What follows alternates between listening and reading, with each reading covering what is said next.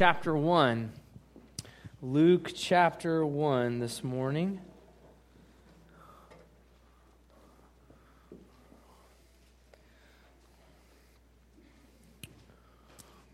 Luke chapter 1, we're going to be in verses 26 through 38 this morning.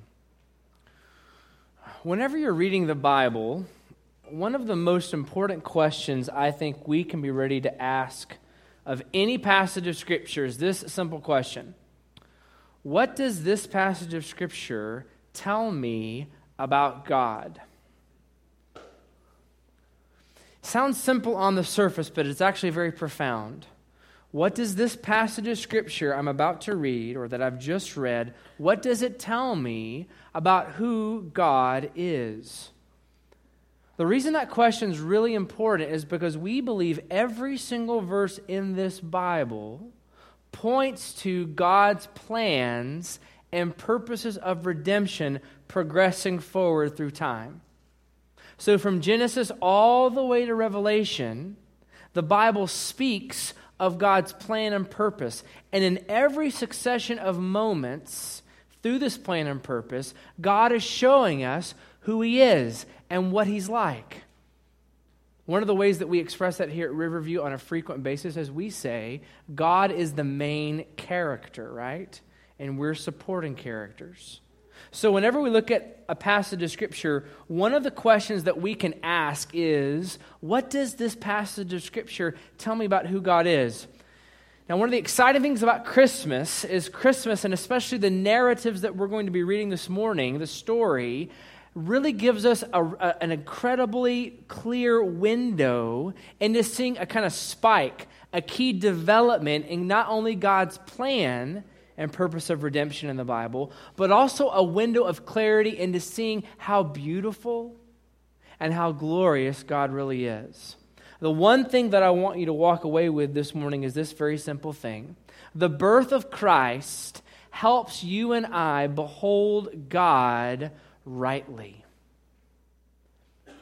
The one idea I'm going to spend the rest of our time this morning developing is this. The birth of Jesus that we're going to read about in a moment helps you and me see God for who He really, really is. I want to show you this in the Bible from Luke chapter 1, starting in verse 26, going down through verse 38. As is our custom, would you please stand to your feet with me as we honor the reading of God's Word?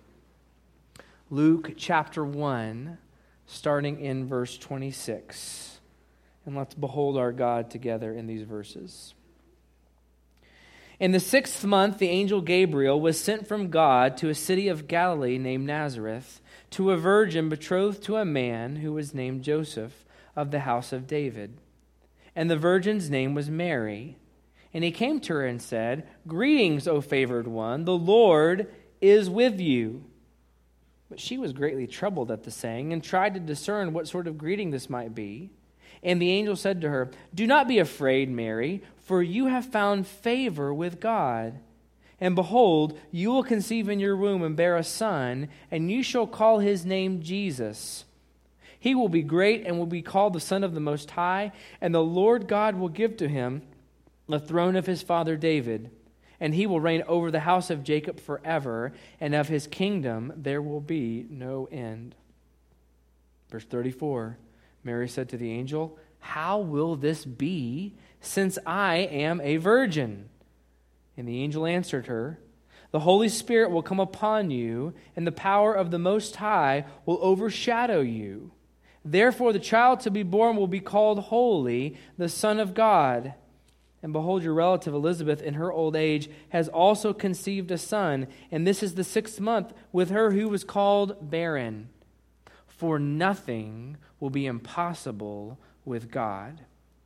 And Mary said, "Behold, I am the servant of the Lord. Let it be to me according to your word." And the angel departed from her. This is the word of the Lord.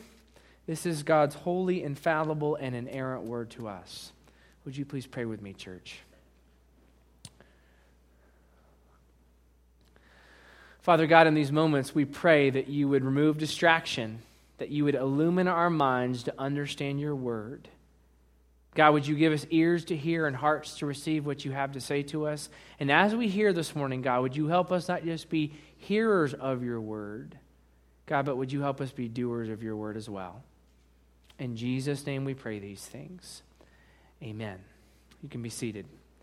I want to show you 4 dimensions of who God is from the narrative we just read.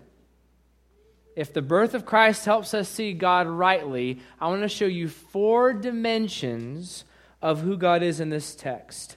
Number 1, I want to show you the love of God. I want to show you God's love in these verses. In the first scene of the story, verses 26 through 33, we see this exchange between the angel Gabriel and Mary. Now, presumably Gabriel, ministering in the presence of God Almighty, was sent by God to Mary to communicate a message to her. And what we see in this moment, as I mentioned a moment ago, is a key development in God's plans and purposes to bring about the redemption of humankind. Because what we see when God sends Gabriel to Mary, the reason we see God's love is because we see God initiating redemption for you and for me.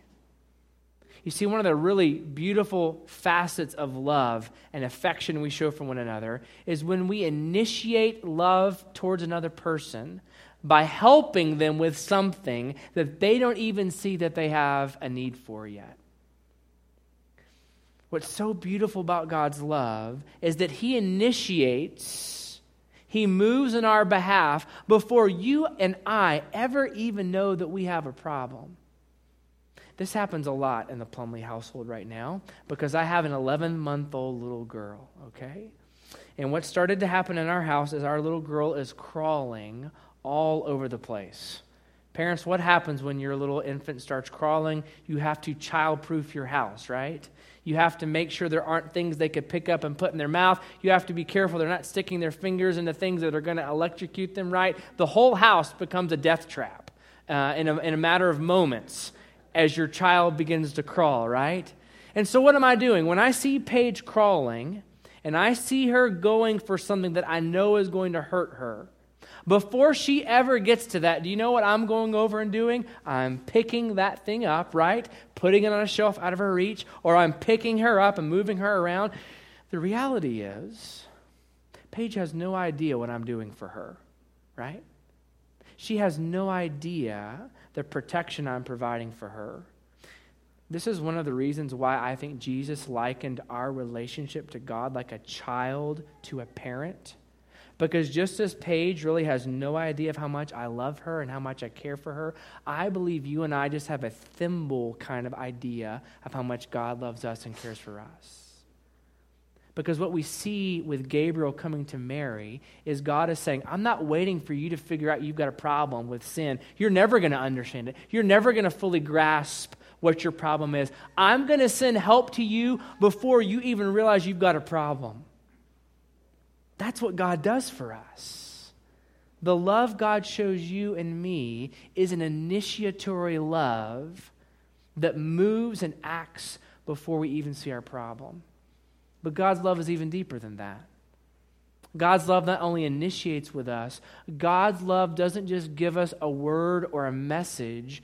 God gives us Himself. Now think about that with me for a moment. The Word of God is powerful. God spoke the world that we live in right now, the air you're breathing, the building we're sitting in, the creation that we behold with our eyes. God spoke all of those things into existence with just a word. That's how powerful God is. But when God decides to love you and me, God goes beyond just a word of power. God gives us the living Word, who is Jesus. God gives us Himself. And this is really important because what God is tapping into, God's tapping into the way you and I are wired and made. You and I are made and wired for relationship. One of the heartbreaking things for me as a pastor is to watch how busy we've become as Americans. We are busier than we've probably ever been. And one of the reasons I say that it's heartbreaking is because I see this scenario play itself out over and over again in families. Two people are working so hard to provide a living, to provide material comforts, to provide a house, to provide cars, to provide stuff that will bless their family, that they get so busy doing those things that once they're older and they look up and they've got all these things, they don't have a relationship with the other person worth salvaging. And the reason for that is because they get so busy trying to keep up, so busy trying to get the next thing, that they've forgotten that what they need most is to spend time with one another. And if the very things they're running after are pulling them away from each other, it doesn't matter how big their house is or how nice their car is. They don't have any relationship to build on. I see this over and over and over again in families. One of the needs we have is for relationships, husbands and wives, parents and children. There's a need for time spent together to cultivate and develop connection. That's because we've been wired for relationship. So here's what's so great about God. God knows this because He made us. God knows this because He fashions us. And so what God gives us is the opportunity for relationship with Him. God parts the heavens. He moves the skies apart. He brings us His Son into existence. Fully God, taking on human flesh. Jesus, this little baby, enters the world and says, I'm here not just with a word, I'm here giving you myself. There have been times in my marriage where Shelley says, I'm not looking for the next thing. We don't have to do something special on our date. I just want to spend time with you. One of our family friends here at the lake watched our kids on Friday. It was Shelley's birthday on Friday, December 23rd. And they said, what are you going to do? We said, we're going to go and look at each other and just talk. We're just going to spend time together. Are you going to go see a movie? No, because then we're just looking at a screen. We're not talking to each other. We need that relationship and connection. God knows that what we really need is a relationship and right standing with Him. And so that's what He offers us. Here's the point of what Christmas and the birth of Christ shows us about the love of God. This is a God who shows us real love and kindness. Now, I use the word real love because I do think we've got to redeem the word love. When we talk about love, we're not just talking about feelings or emotions or highs that we might experience throughout our lives. We're talking about someone setting their affections, choosing to set their affections on another person.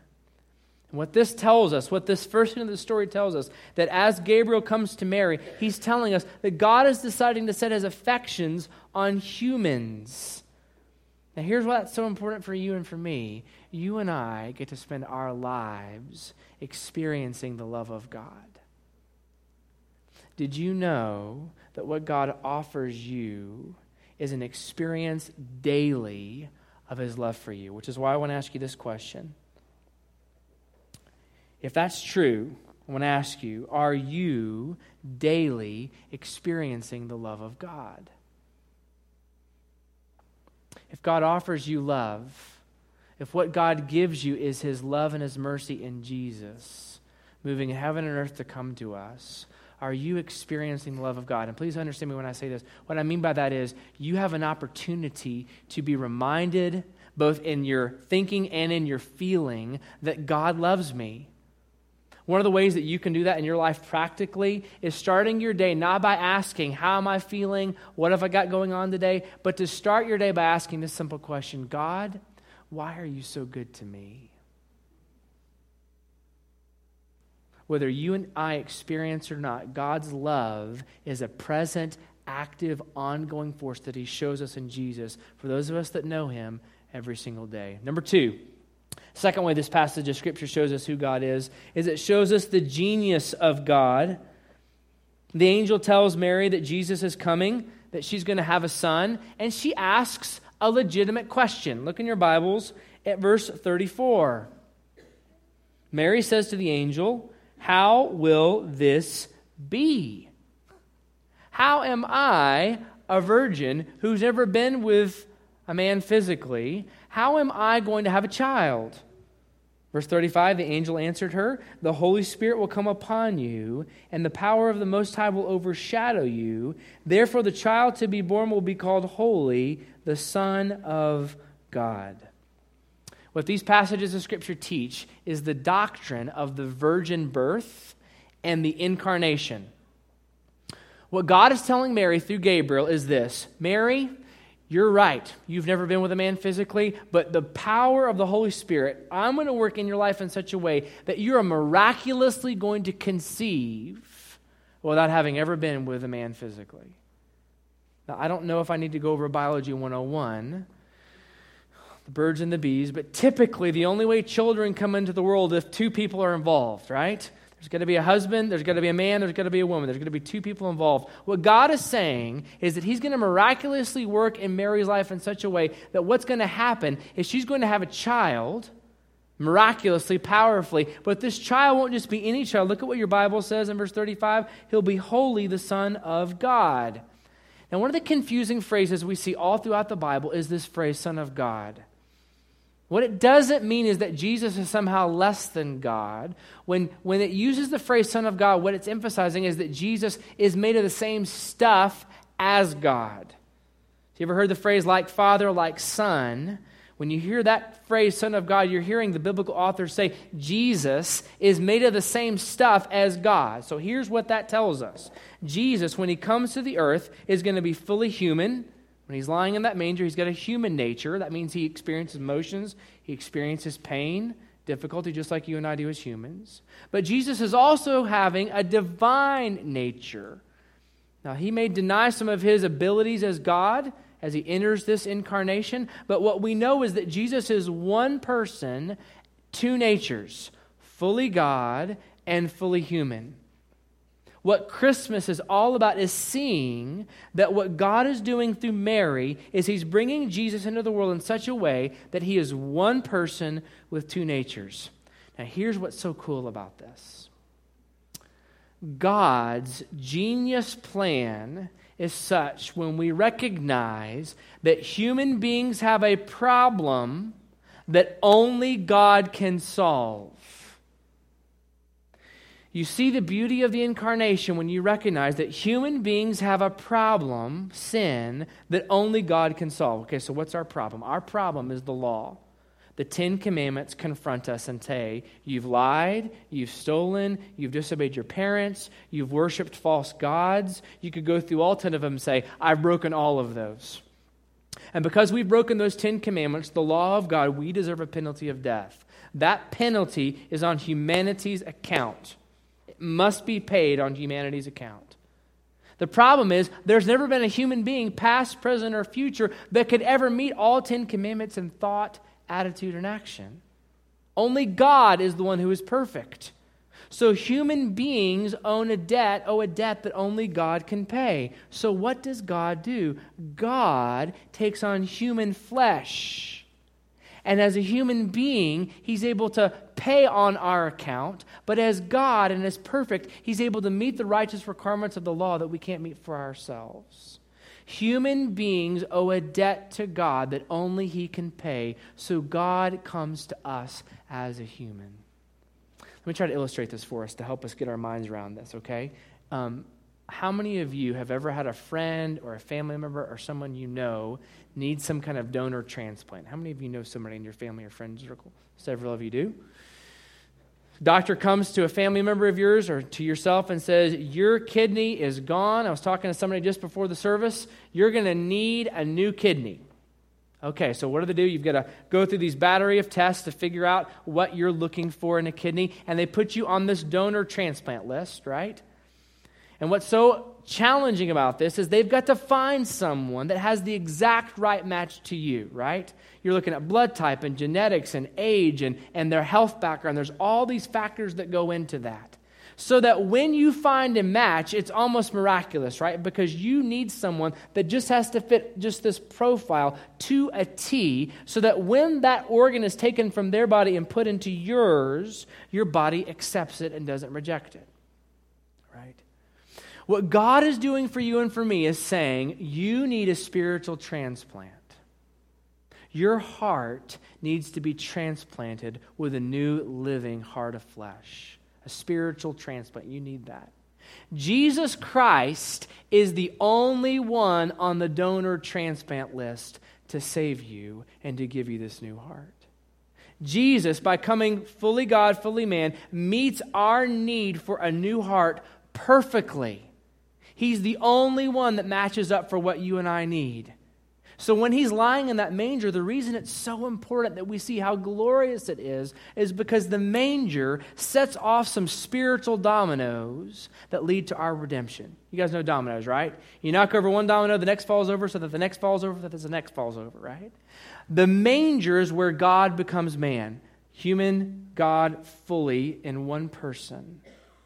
The cross is where Jesus pays our penalty as a human being on our account, but as God perfectly meeting the requirements for us. Jesus dies in our place as an innocent substitute. But that's only possible because he's fully God and fully man.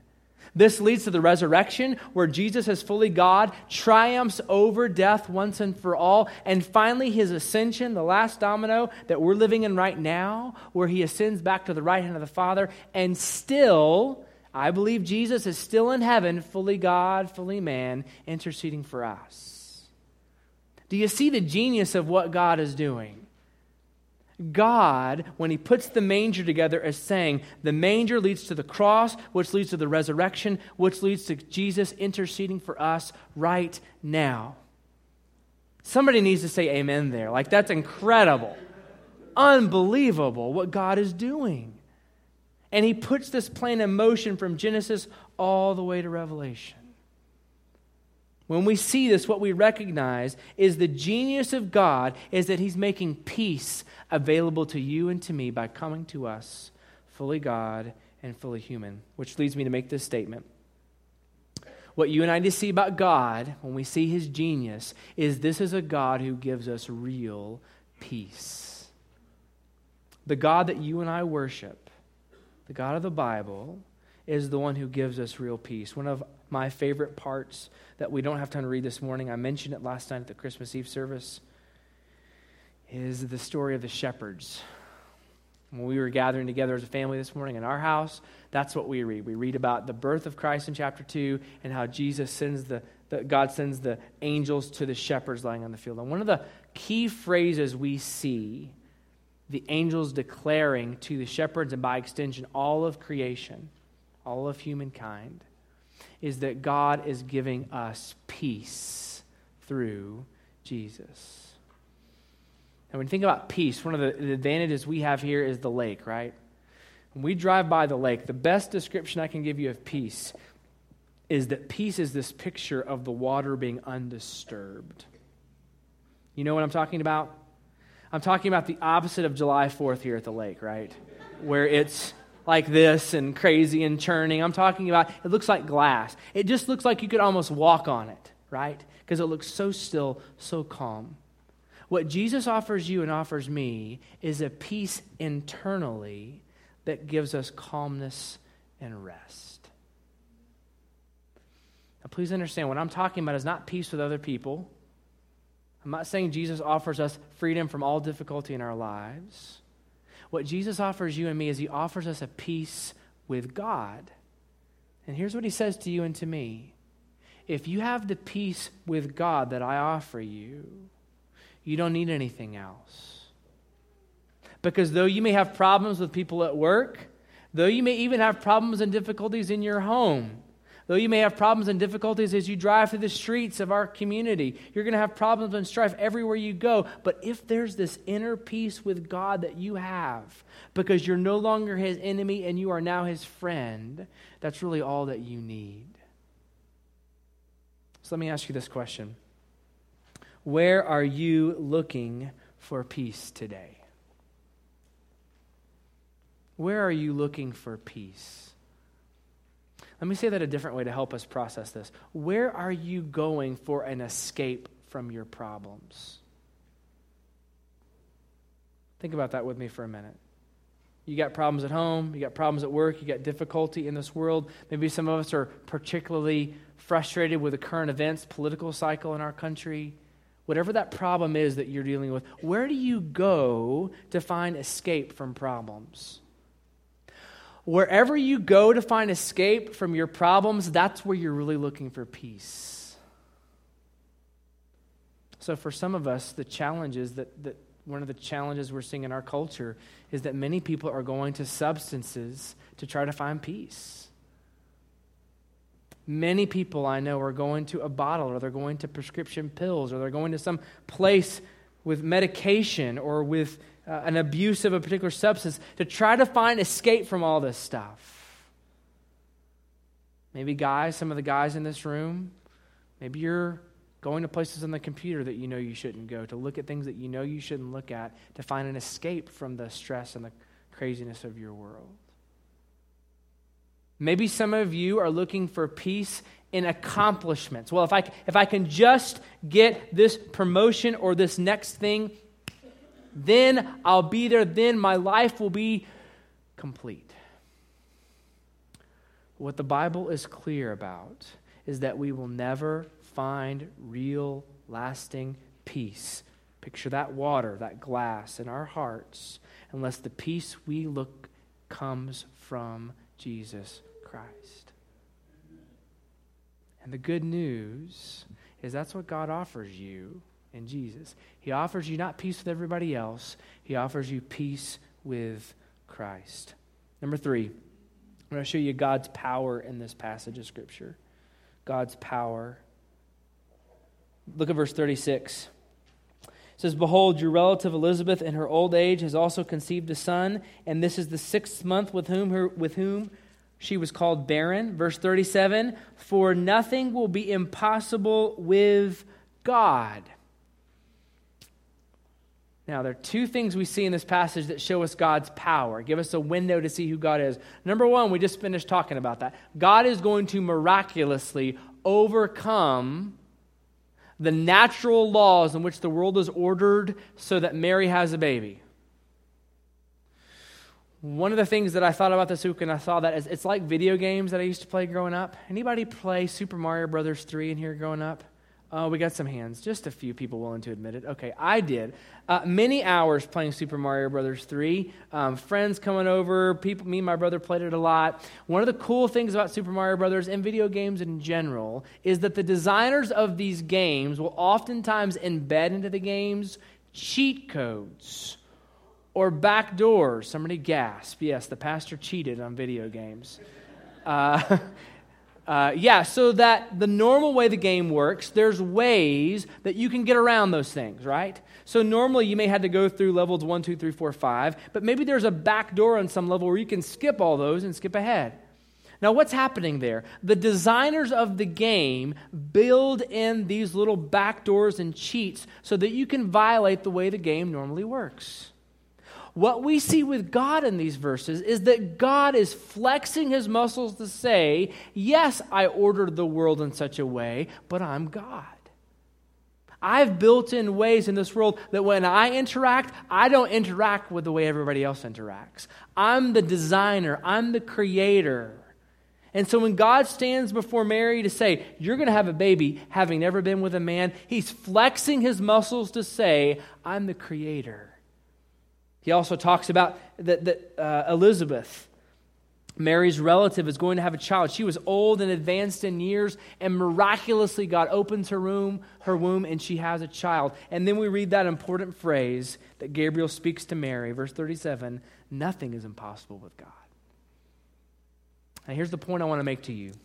When we see the power that God has before us, what we recognize is this is a God that you and I can trust with radical faith. The power of God reminds me that I can trust God with a radical trust and faith in him.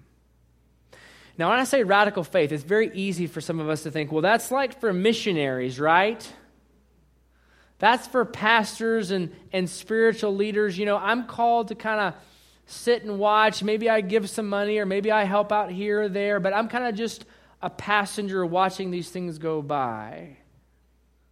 The reality is every single follower of Jesus is called to radical faith. Every one of us that claim Christ is called to move beyond just an understanding about Jesus or just an agreement with certain principles about who he is. We're called to believe and trust him in such a way that we follow him.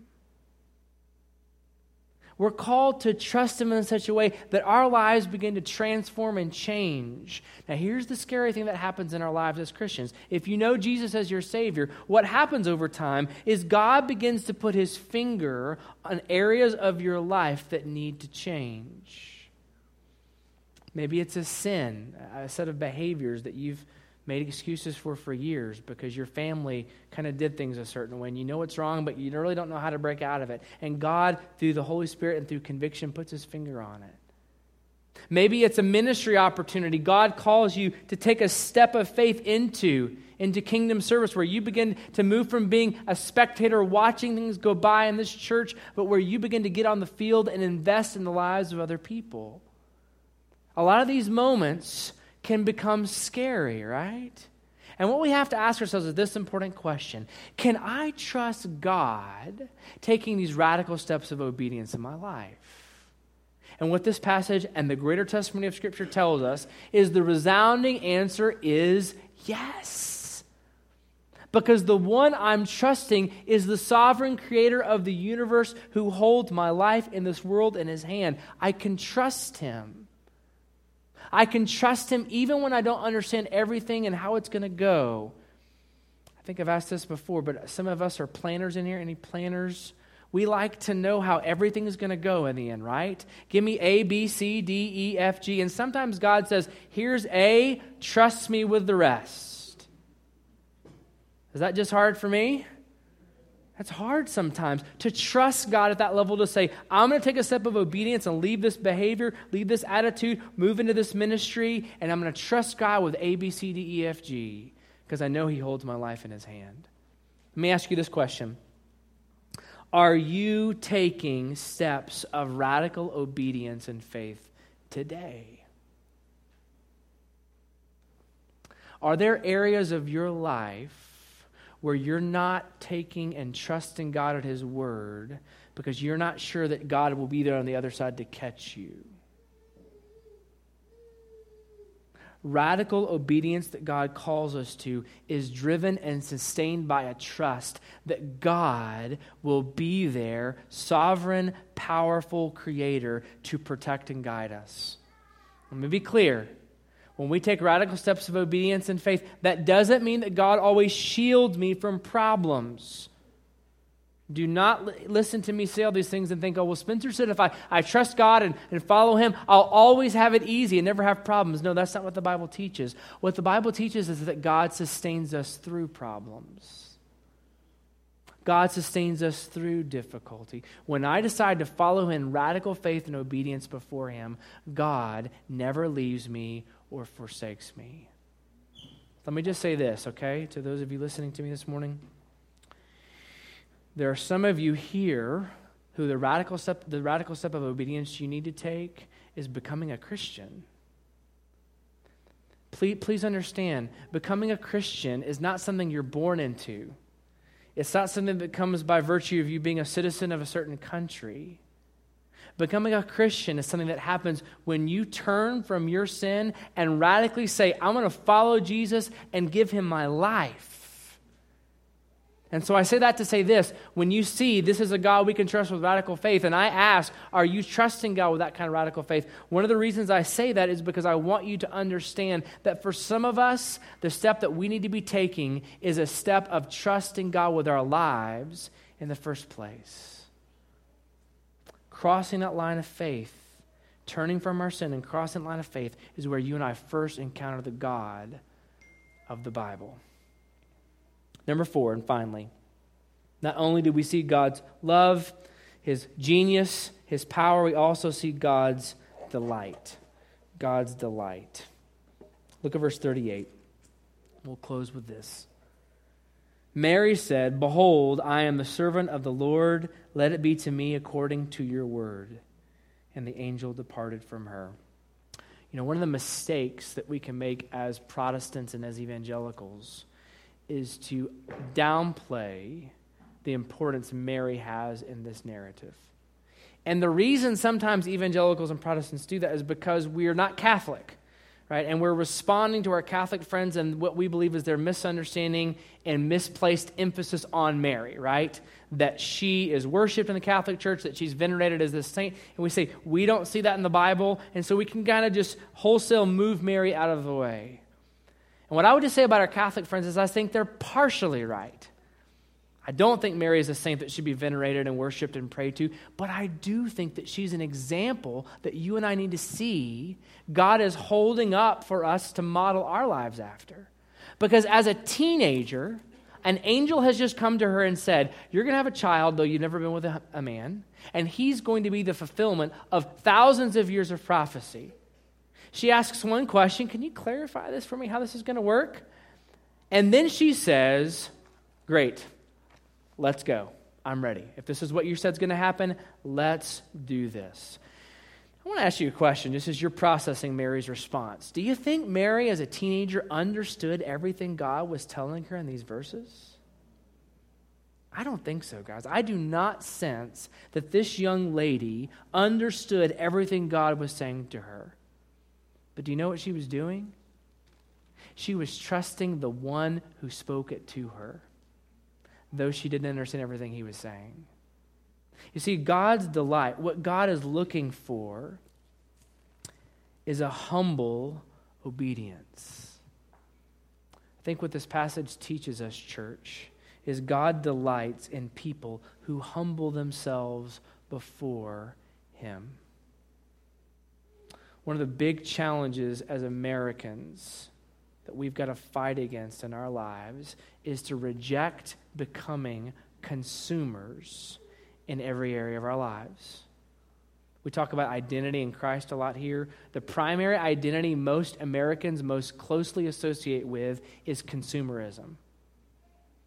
We're marketed to that way in every part of our lives. We're told we should have these things, that we deserve these things. And it's easy to move from looking at vacations and life and material things and to begin to think about God that way. God's here to kind of make me happy. God's here for my happiness and my purposes and my ends. And what happens when we take on the role of consumers is we become pretty self-absorbed. One of the biggest things I deal with in marriage counseling when I talk to couples is helping them understand that it's not all about them. Because when I talk to most couples in crisis, they're saying, well, so-and-so, what he's the real problem. This is what he's doing. This is what he's not doing. And then he starts, well, this is what she's doing. This is what she's not doing. And I have to say, whoa. We got to start with you recognizing that your marriage is not about you getting something from the other person. Your marriage is about serving the other person, loving them unconditionally, whether you get anything back from them or not. I was talking to somebody just about this past week, and talking about challenges with this spouse, and I just don't know if I can keep giving when I'm not getting anything back. And I said, you're right, you can't. The only way you can do that is if you've got a source of love that's unconditional and unfailing that enables you to sacrificially love other people. Tim Keller uses this example when he talks about marriage. He says it's like philanthropy. If you've got a rich millionaire philanthropist that just gives money to lots of organizations, when you give money to a nonprofit, you're giving to it expecting not a profit and return on your investment, right? You're giving expecting that I'm not going to get anything in return. But the only way the millionaire philanthropist can continue to give to all these charities is if they have a wad of money coming into their bank account, right? The minute that philanthropist starts to lose that chunk of money, he or she can't keep giving expecting no return. Marriage and relationships are no different. We have to recognize that the only way we can love others sacrificially is if we have been loved by the Creator. Real humility means I'm moving from being self-absorbed to becoming a servant. I'm moving from constantly thinking about how is this going to benefit me to how am I doing loving the other people around me.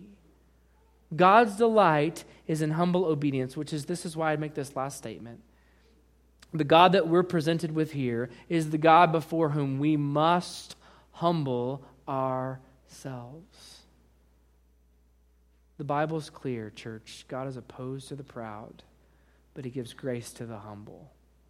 If I can just speak to the men in the room, women, this is not to say that you're exempt from the challenge of pride, but if I can just speak to the men in the room, guys, pride is a dangerous, dangerous thing many of us wrestle with. Because we've bought the subtle lie that the reason we matter is because we can do stuff. The reason I matter is because I've got XYZ job, because I've got XYZ skills, because I've accomplished this and this and this, and that's who I am. And we take pride in those things, and we exalt ourselves, and we lift ourselves up. And I want you to know that if we're ever going to experience the grace of God, it's going to be because we repudiate our pride, and we say, no, it's not about my resume, it's not about what I've accomplished. It's about me acknowledging that without God, I've got nothing. Without Jesus Christ, I have nothing to live my life for. And all of these other things are merely an extension of what he's given me. So let me ask you this question, especially the guys in the room. Are we humbling ourselves before the Lord? Well, what does that look like? Can I give you just a real quick application point? You want to know a humble person, what a humble person looks like? Show me their prayer life, and I'll tell you if somebody's really humble. Prayer is an indicator that we need God.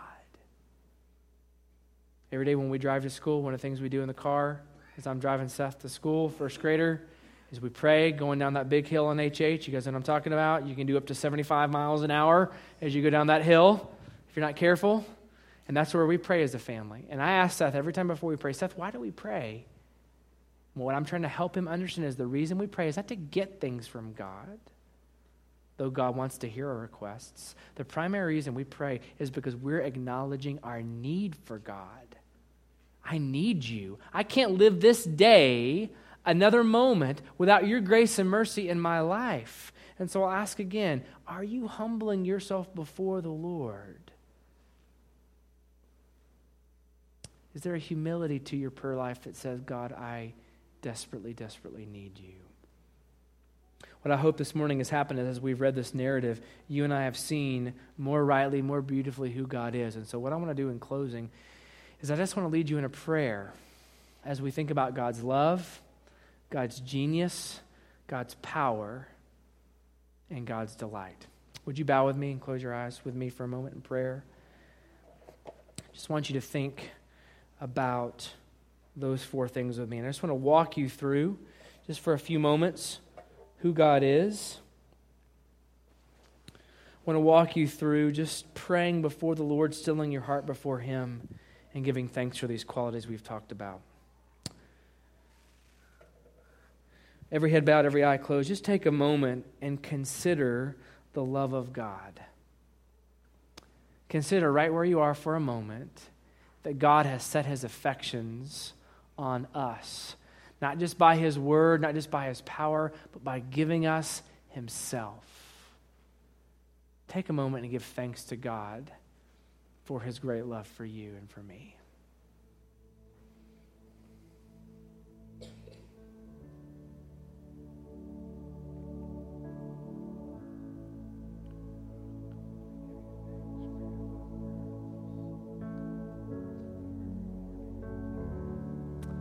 Still in an attitude of prayer, take a moment, turn your attention to the genius of God's plan that we see in the manger, those spiritual dominoes moving over as the manger moves to the cross, to the resurrection, and finally to His ascension, and one day to His glorious return.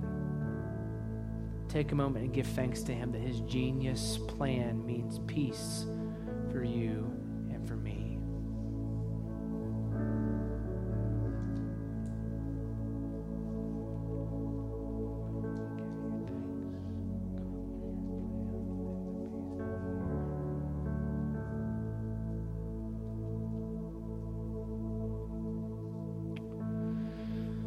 Still in an attitude of prayer, take a moment and give thanks to God for His power. Give thanks to the God who is worthy of you trusting Him with radical faith and obedience.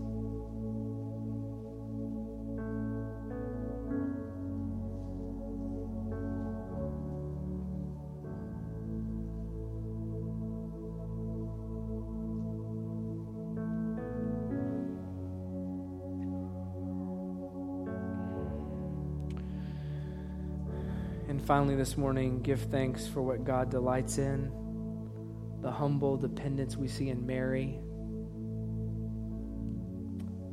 Take a moment and give thanks to the God who shows us what his favor rests upon, humble dependence on him.